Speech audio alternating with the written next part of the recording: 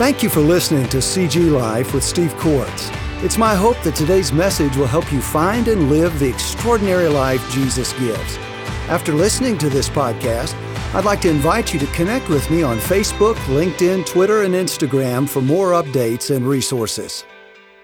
I want to invite you to take your Bibles and turn with me to John chapter 14. We'll be looking this morning at verses 15 through 23. John chapter 14, verses 15 through 23. We're making our way through the Gospel of John this year, and we find ourselves in the final discourse of Jesus, his last words before the cross. We begin today in John 14, right in the middle of this chapter, and we hear Jesus say these words: "If you love me, you will keep my commandments. And I will ask the Father, and he will give you another helper to be with you forever, even the Spirit of truth, whom the world cannot receive, because it neither sees him nor knows him. You know him, for he dwells with you and will be in you. I will not leave you as orphans. I will come to you. Yet a little while, and the world will see me no more, but you will see me.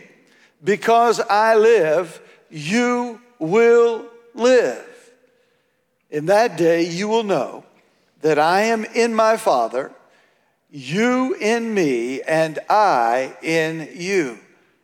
Whoever has my commandments and keeps them, he it is who loves me. And he who loves me will be loved by my Father, and I will love him and manifest myself to him."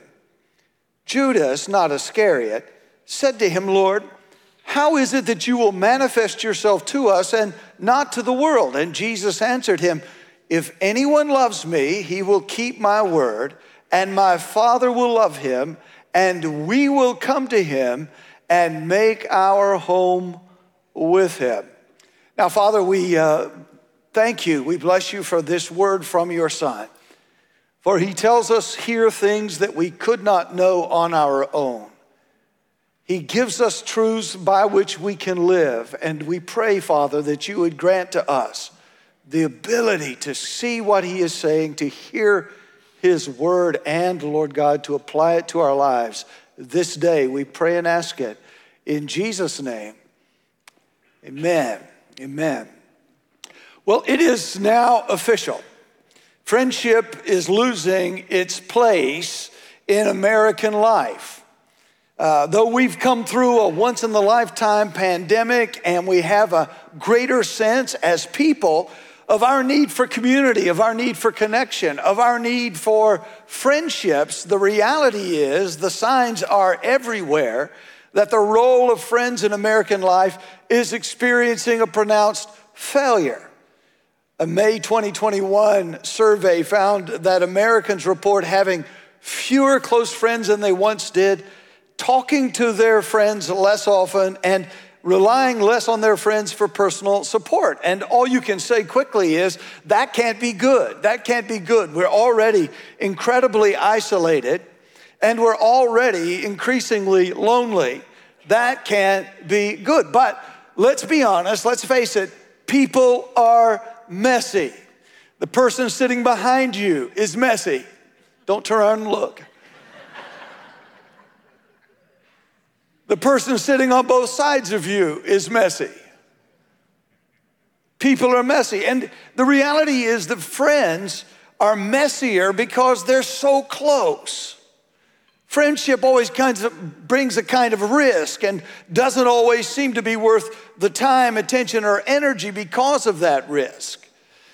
Friends when they have a mess, they bring that mess into our lives, and we find that as a rule of friendship, we have to share their mess with them. And many of us find that so terribly, terribly inconvenient. We do until, of course, and unless our own lives go sideways.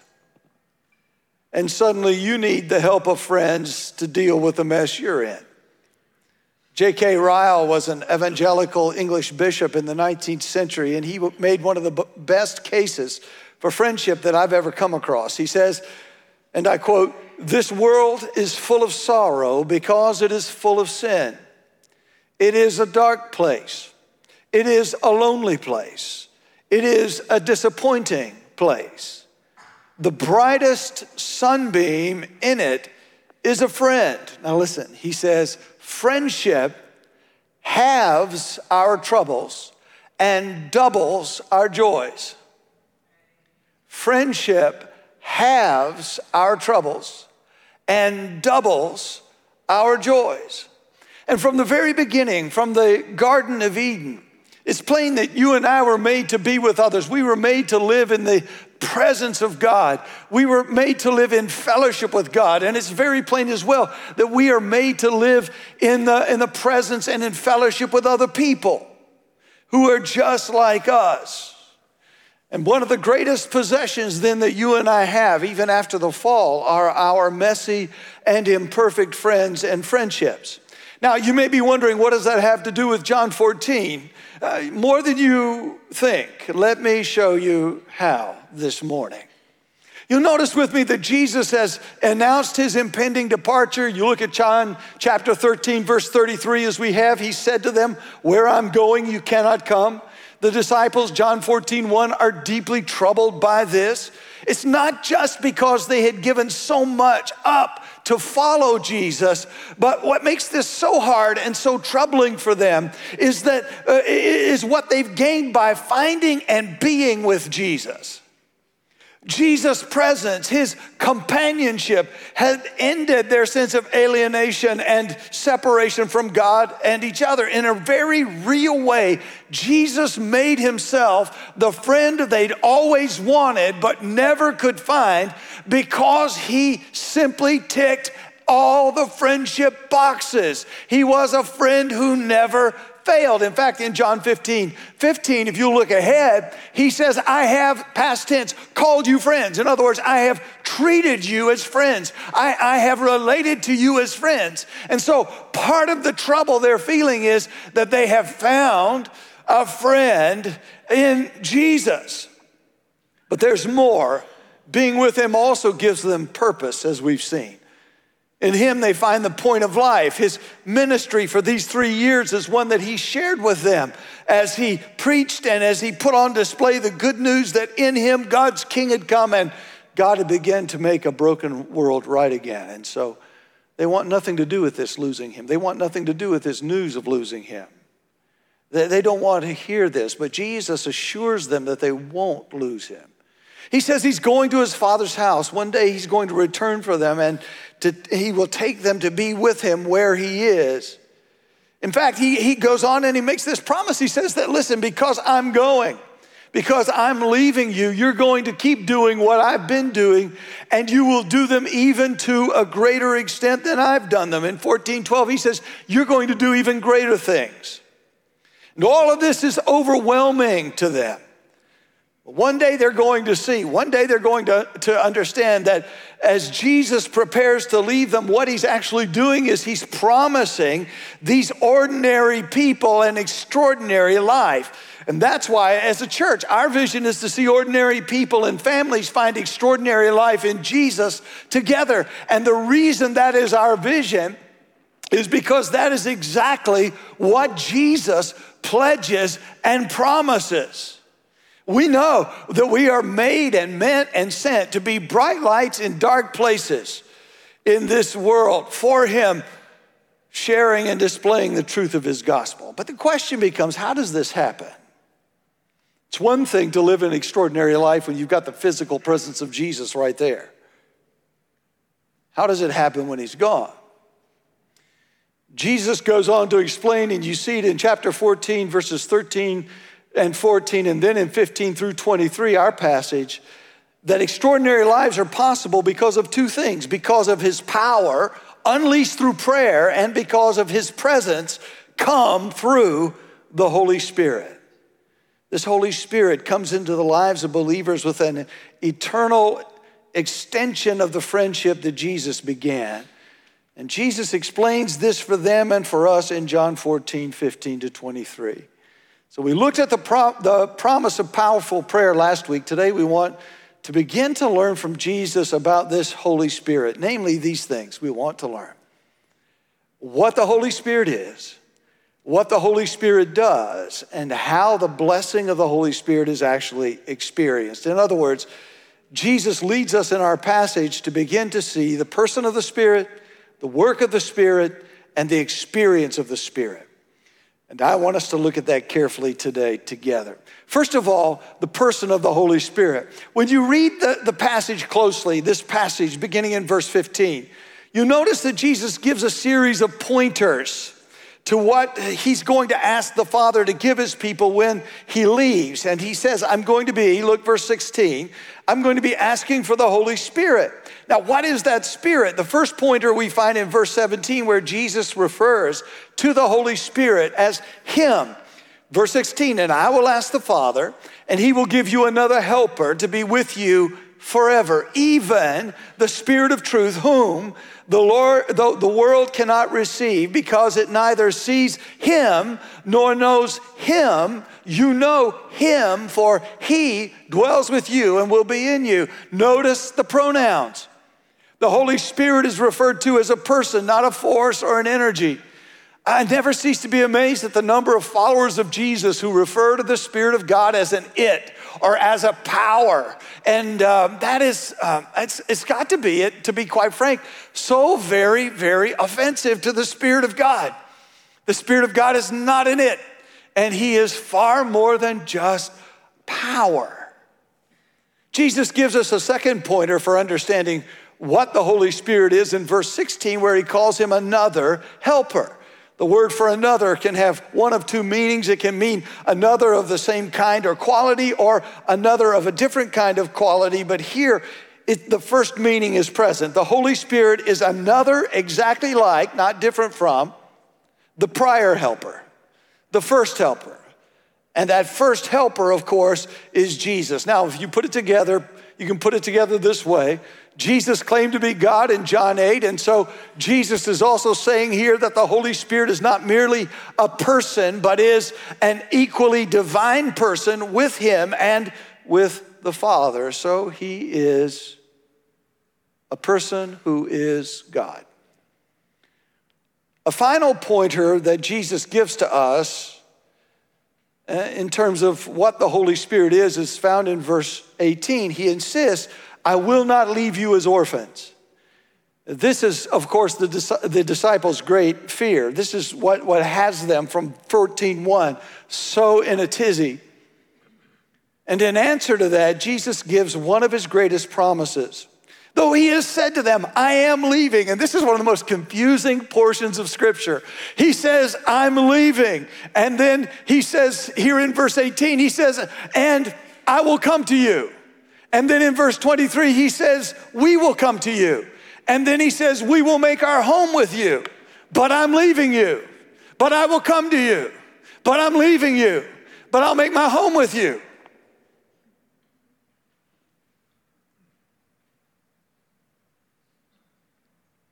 And you're going,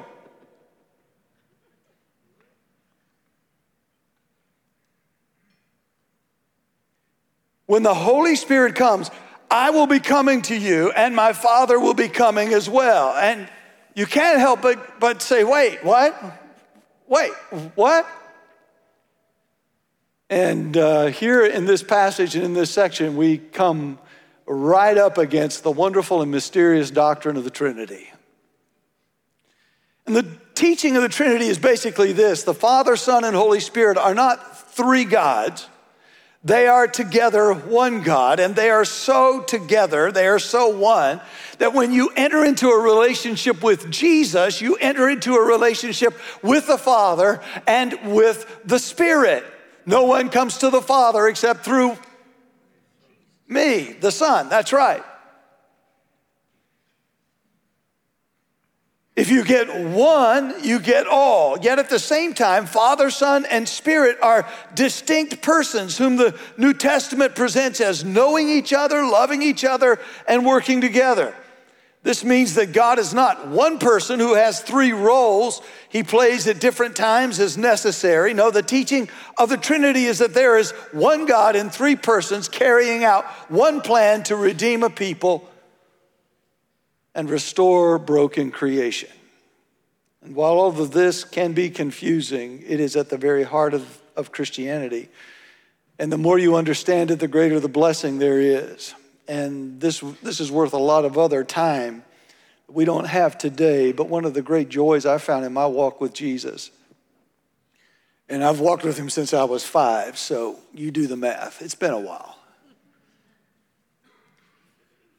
But one of the great delights that I've come to have in my relationship with God has been to learn more and more of the roles of the Father in my life, and the role of the Son in my life, and the role of the Spirit in my life. And knowing that the three are one, but knowing each of them has a very specific role, and relating to each of them in that specific role has made my walk with him so much deeper. So much deeper and richer. And so it becomes really important to understand particularly the work of the Holy Spirit, because my guess is for most believers in this room, you have a pretty good sense of the Father as your provider. And because you have, vast majority of you have had a father or have had watched a father in someone else's life, you know the kind of the role of a father and what it should be. You know, just like every other human on the planet, what the role of a father shouldn't be, because your dad never got it right. My dad never got it right. I never got it right. None of us quite get it right, but we got a sense of that. All of us have a pretty good sense of Christ. I mean, you can't come to Christ without glorying in his cross and in his resurrection, and you have a sense of him as Savior and Redeemer and Lord. But for so many of us, the Holy Spirit is an acquaintance, not someone we really know very well, not someone we can explain very well. And yet Jesus says, listen, I'm leaving you, and I'm going to give you a power that comes through prayer, and I'm going to give you a presence that comes by my Holy Spirit. And so this becomes very, very important for us to know and understand this person, this divine person who is one of the members of the Trinity. So when you receive the Christ, you receive the Holy Spirit. You become his. You receive from the Father the Holy Spirit. And when you receive the Spirit, you're not receiving some force or power that comes inside you and then that comes from you. You're receiving a person, a divine person. And when that person comes into a life, he comes as God. And when he comes into a life, he brings the triune God into that life with him. And what this means is far more significant than many of us realize. Why? Well, because of the work of the Holy Spirit. So what does this divine person, this Holy Spirit, actually do? The Bible gives us a variety of insights into his work. For example, it tells us that when the Spirit comes, he not only binds us to Christ or unites us to Christ, but he binds and unites us to each other. There is fellowship that we have in the body of Christ by way of the Holy Spirit. He binds us to the Father and to each other in the community of a family in an eternal bond. What is more, Jesus tells us here, and the Bible affirms elsewhere, that the work that the Holy Spirit does is forever. He will be with you forever. Though we believe in Jesus Christ, the truth is we will die unless he comes again. But though we die, yet we will live, and we will live by the Spirit, verse 19. And this life that he gives never ends. Death doesn't have the final word because we have the Holy Spirit forever, binding us to Christ, binding us to the Father, binding us to himself, binding us to each other.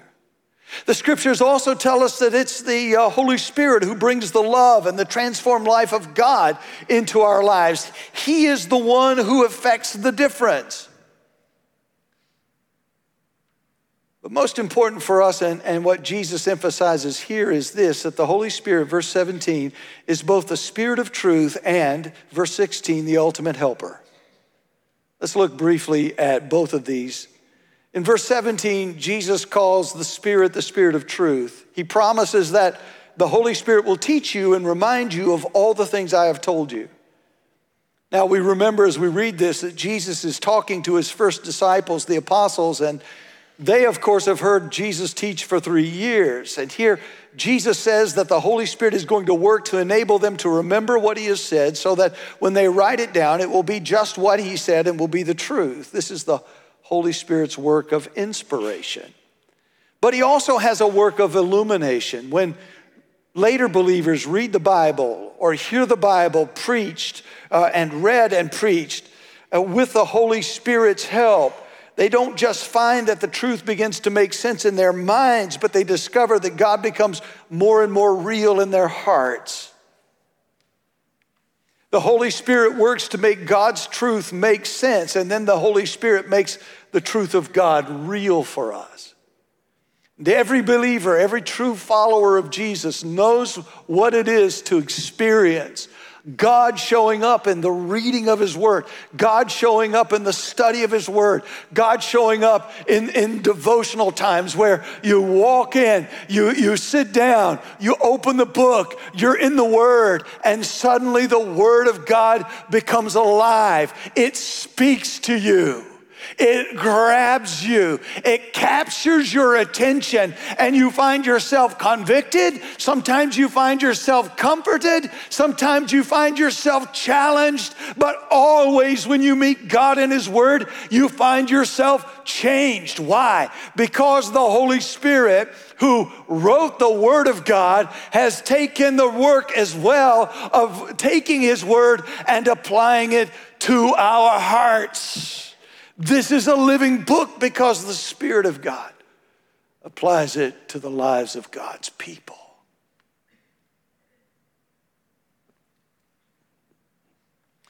He is the Spirit of truth.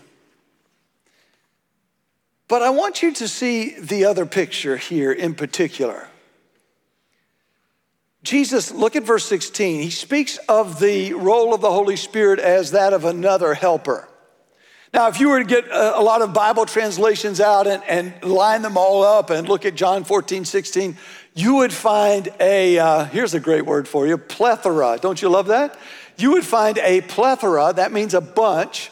You would find a lot of different words used to translate what the original has there, and that the ESV, the version we use, labels as helper.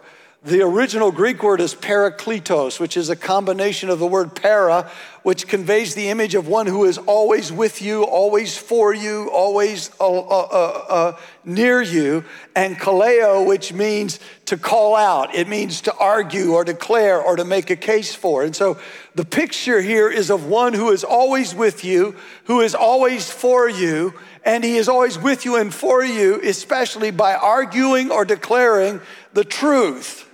And he either argues and declares the truth about you, or he argues and declares the truth to you. So this paraclete is one who comes alongside you. This is the one the Father will give, Jesus says, to be with you forever.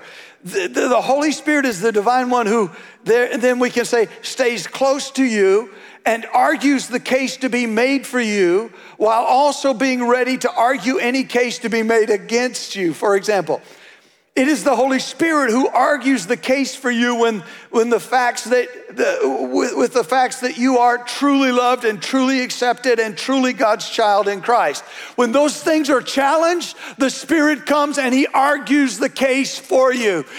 Satan will come, the world will come, others will come and say, you don't belong to him, you failed, you are a false believer. All of those things that can often come when we fall into sin or when maybe life life doesn't work like we thought it would, and God doesn't act the way we might have thought he would have acted, and suddenly we're questioning our salvation, it is the Spirit of God that says, no. Don't let anybody tell you you're not loved. You're loved. He's going to argue the case. He's going to say, don't let anyone tell you you're not accepted. You're accepted. In fact, God likes you.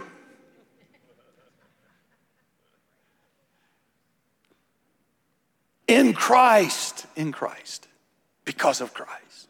He argues the case. At the same time, here's the other side of it. At the same time, while he argues for us, he also argues against us. How many of you know immediately what I mean by that? Okay, well, let me enlighten everybody else. He's the Spirit who convicts of sin, righteousness, and judgment. All right. So what I have done in the past is, but since we have guests here today because of the baptisms, I won't do that. But normally I'll say, all sinners, will you please raise your hands? And then we have a lot of fun with that. About 3 minutes it takes before almost everybody raises their hands. Still, we've got some who just can't do it, and we love them.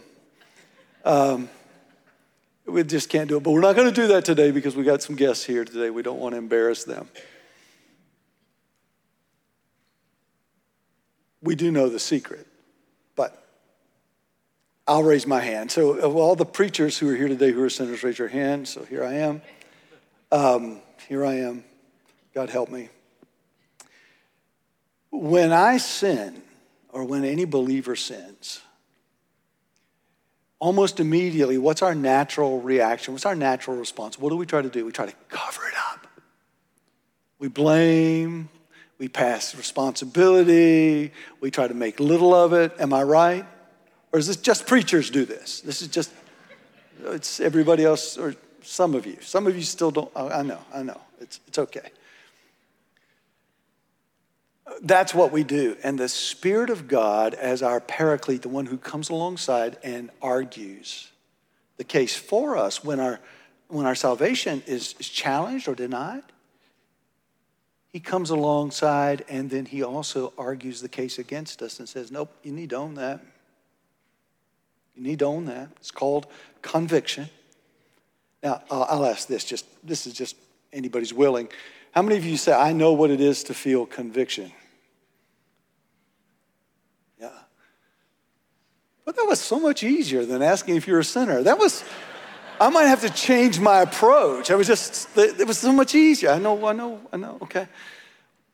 I know what it is to feel conviction. And a lot of times we wrestle with that. And this is where we grieve the Spirit of God, is when he comes and speaks to us and he says to us, this is not right. I'm going to make the case. You have violated God's will for your life here. We try to resist him, and the more we resist him, the more we grieve him.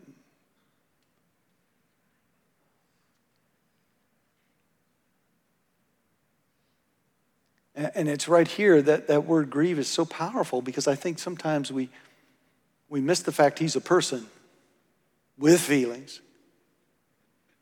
And he loves us so much that the presence of sin in our lives is experienced by the Spirit of God, this Holy Spirit of God, as grief. And he looks at you, or he looks at me, he dwells in me, he dwells in you if you're a believer.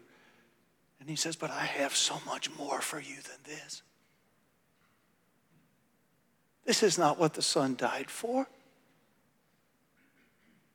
This is not what he died to give.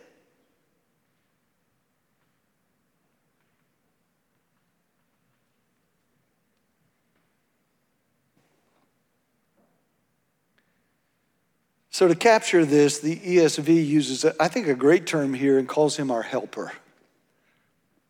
But as I say, other versions will call him counselor or comforter or intercessor or advocate or strengthener.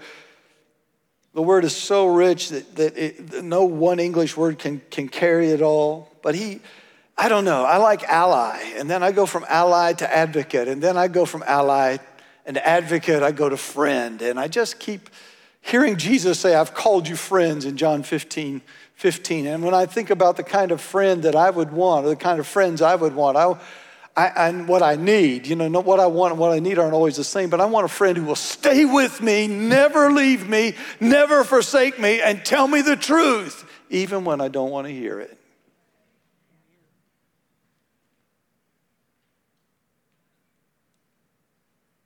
Who will love me enough to tell me the truth, gently, of course, even when I don't want to hear it. And that is the Holy Spirit.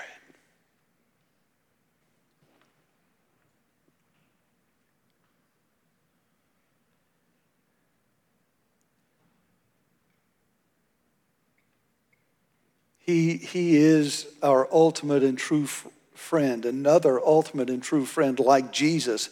And that means that he simply will not leave us alone, and he will not let us stay the way we are. This is why, if you're a genuine follower of Christ, you can't stay in sin. The Holy Spirit will not let you be. If you claim the name of Christ and you can live in sin and stay in sin month after month and year after year and never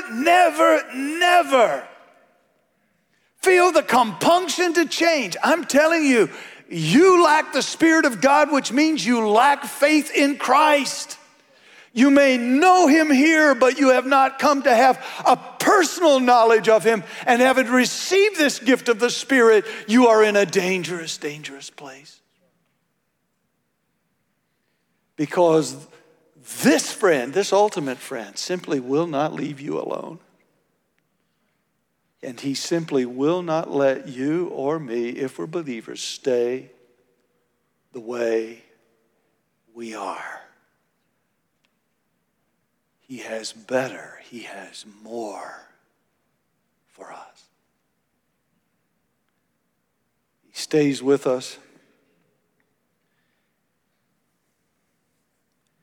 He keeps bringing change to us. He is, in short, faithful. Well, somebody said to me not too long ago, they said, Pastor, you don't ever talk much about yourself in the pulpit. And I said, well, no, because my job is to really talk about Jesus. Because anything about me is just not a deal. But anything about him is the deal. So I don't very often. My father-in-law passed away last night, fairly late, and I got to be with my wife there. And just before he passed, we had a real gift. He had been in ministry for many, many years. But more importantly than that, he was a follower of Jesus. As she was telling him goodbye, as you might imagine, and he had been in deep, deep pain and was not able to speak much or move, but could communicate a little bit. She leaned over him to embrace him one final time. And he did his very best to raise his arms to take her. Didn't quite make it, but he tried. And at one point, he raised both arms up and looked, and a smile came over his face.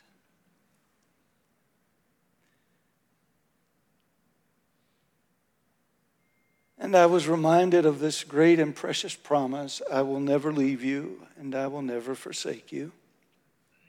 Fear not, I'm with you.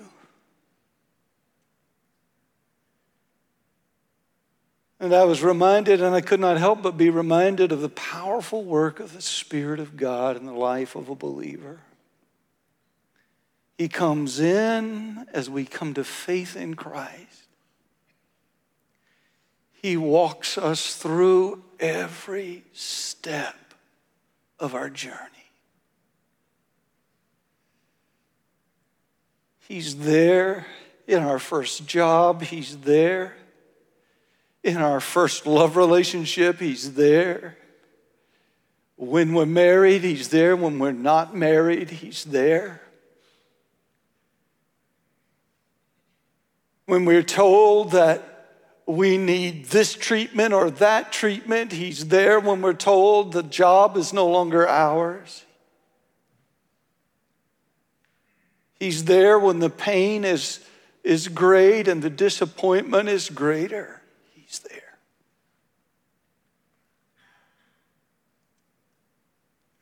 And it is the Holy Spirit who is the one by whom the Lord keeps his promise where he says, I will never leave you and I will never forsake you. And he is there in those final moments to say to those who are his children, you're mine.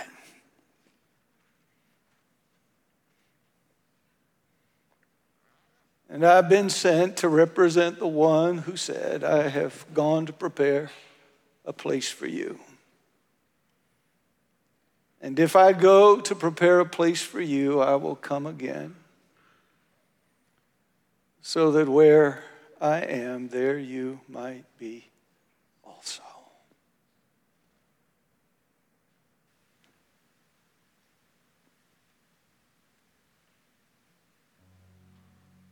Jesus says, I want you to know this, because here in the final analysis, this is how you're going to live an extraordinary life in this ordinary broken world.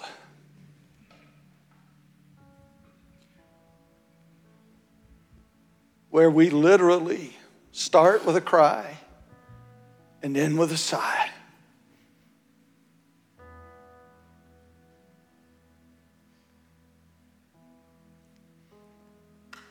But through it all, he says, I have for you peace, and I have for you joy. A peace that passes understanding, and a joy that knows no limit. How? That makes no sense. I don't know that I can fully explain it to you. I just know that it is. And I know that he's faithful. And that in your dying moments, he can give you the capacity to see him, to know him, to raise your arms to him and smile. And know that in Christ Jesus, you are loved, you are accepted, you're safe. At the end of the day,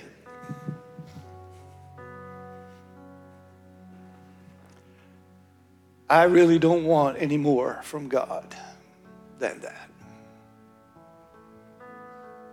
And that is why we say that Jesus is more than enough.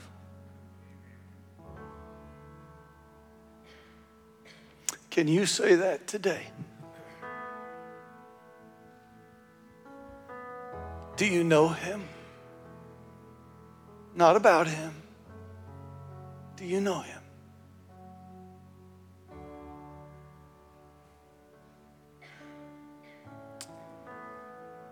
How true, how good, how wise, how faithful the Father to give us his Son, to give us his Spirit, to to give us himself. How thankful we are for him. To all who receive him, to them God gives the right to become children of God. Are you his?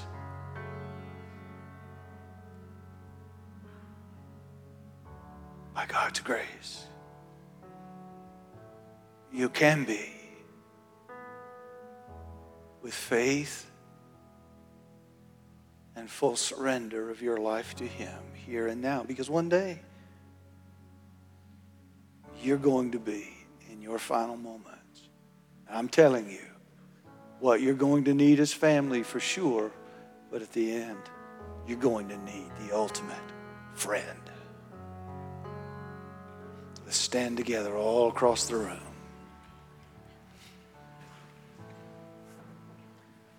Now, Lord God, for the gift of new life in Christ, for the offer of eternal life in Jesus, we give you thanks. We give you praise today.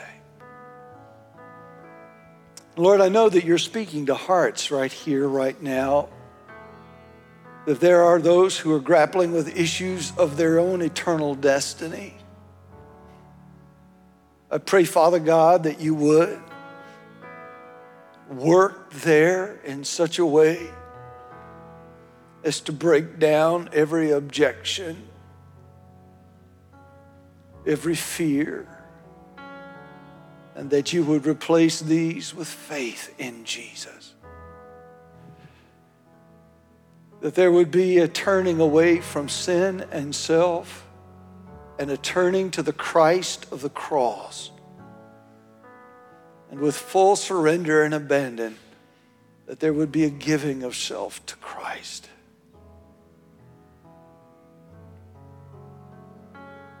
May that be so. For Christ's sake. Now, with heads bowed and eyes closed, if the Spirit of God is working in your heart right now, he may be saying one of two things. He may be saying to you first, speaking to you as a child of his, he may be saying to you, come back to me. He may be saying to you, deal with this sin or that. He may be saying to you, stop denying, stop playing games. Let go of all of your life afresh to me. Own this issue.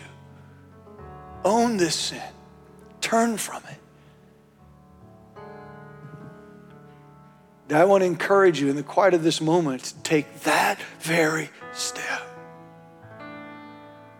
You gave him your life back in the day, but he's not had you, and you know that. And today is the day. You need to make that right. You need to make that right. The Spirit of God may be speaking to a second group and saying, God in Christ loves you, is taking the steps that need to be taken on the cross to remove your sin and to end the separation. And he invites you by faith to come and give all of you for all of Christ, giving him your life and saying, I trust you. And he invites you to come. I'm going to invite a couple of our pastors to come, and as we sing, we're going to I want to invite you to just slip out and come. You know what? I'm just going to ask the praise team to sing. I'm going to ask you just to pray, to stay in a spirit of prayer. And if God's Spirit is speaking to your heart, I want to challenge you to simply step out from where you are and come, and we would be glad to pray with you, to help you. The altar is open if you simply just want to come and pray. But I invite you to come. We've got time. You can come. Thanks for joining me today. If you enjoy these podcasts, take a moment to rate and review CG Life with Steve Courts. My prayer is that God will continue to inspire and challenge you in Christ as week by week we apply the gospel faith to real life.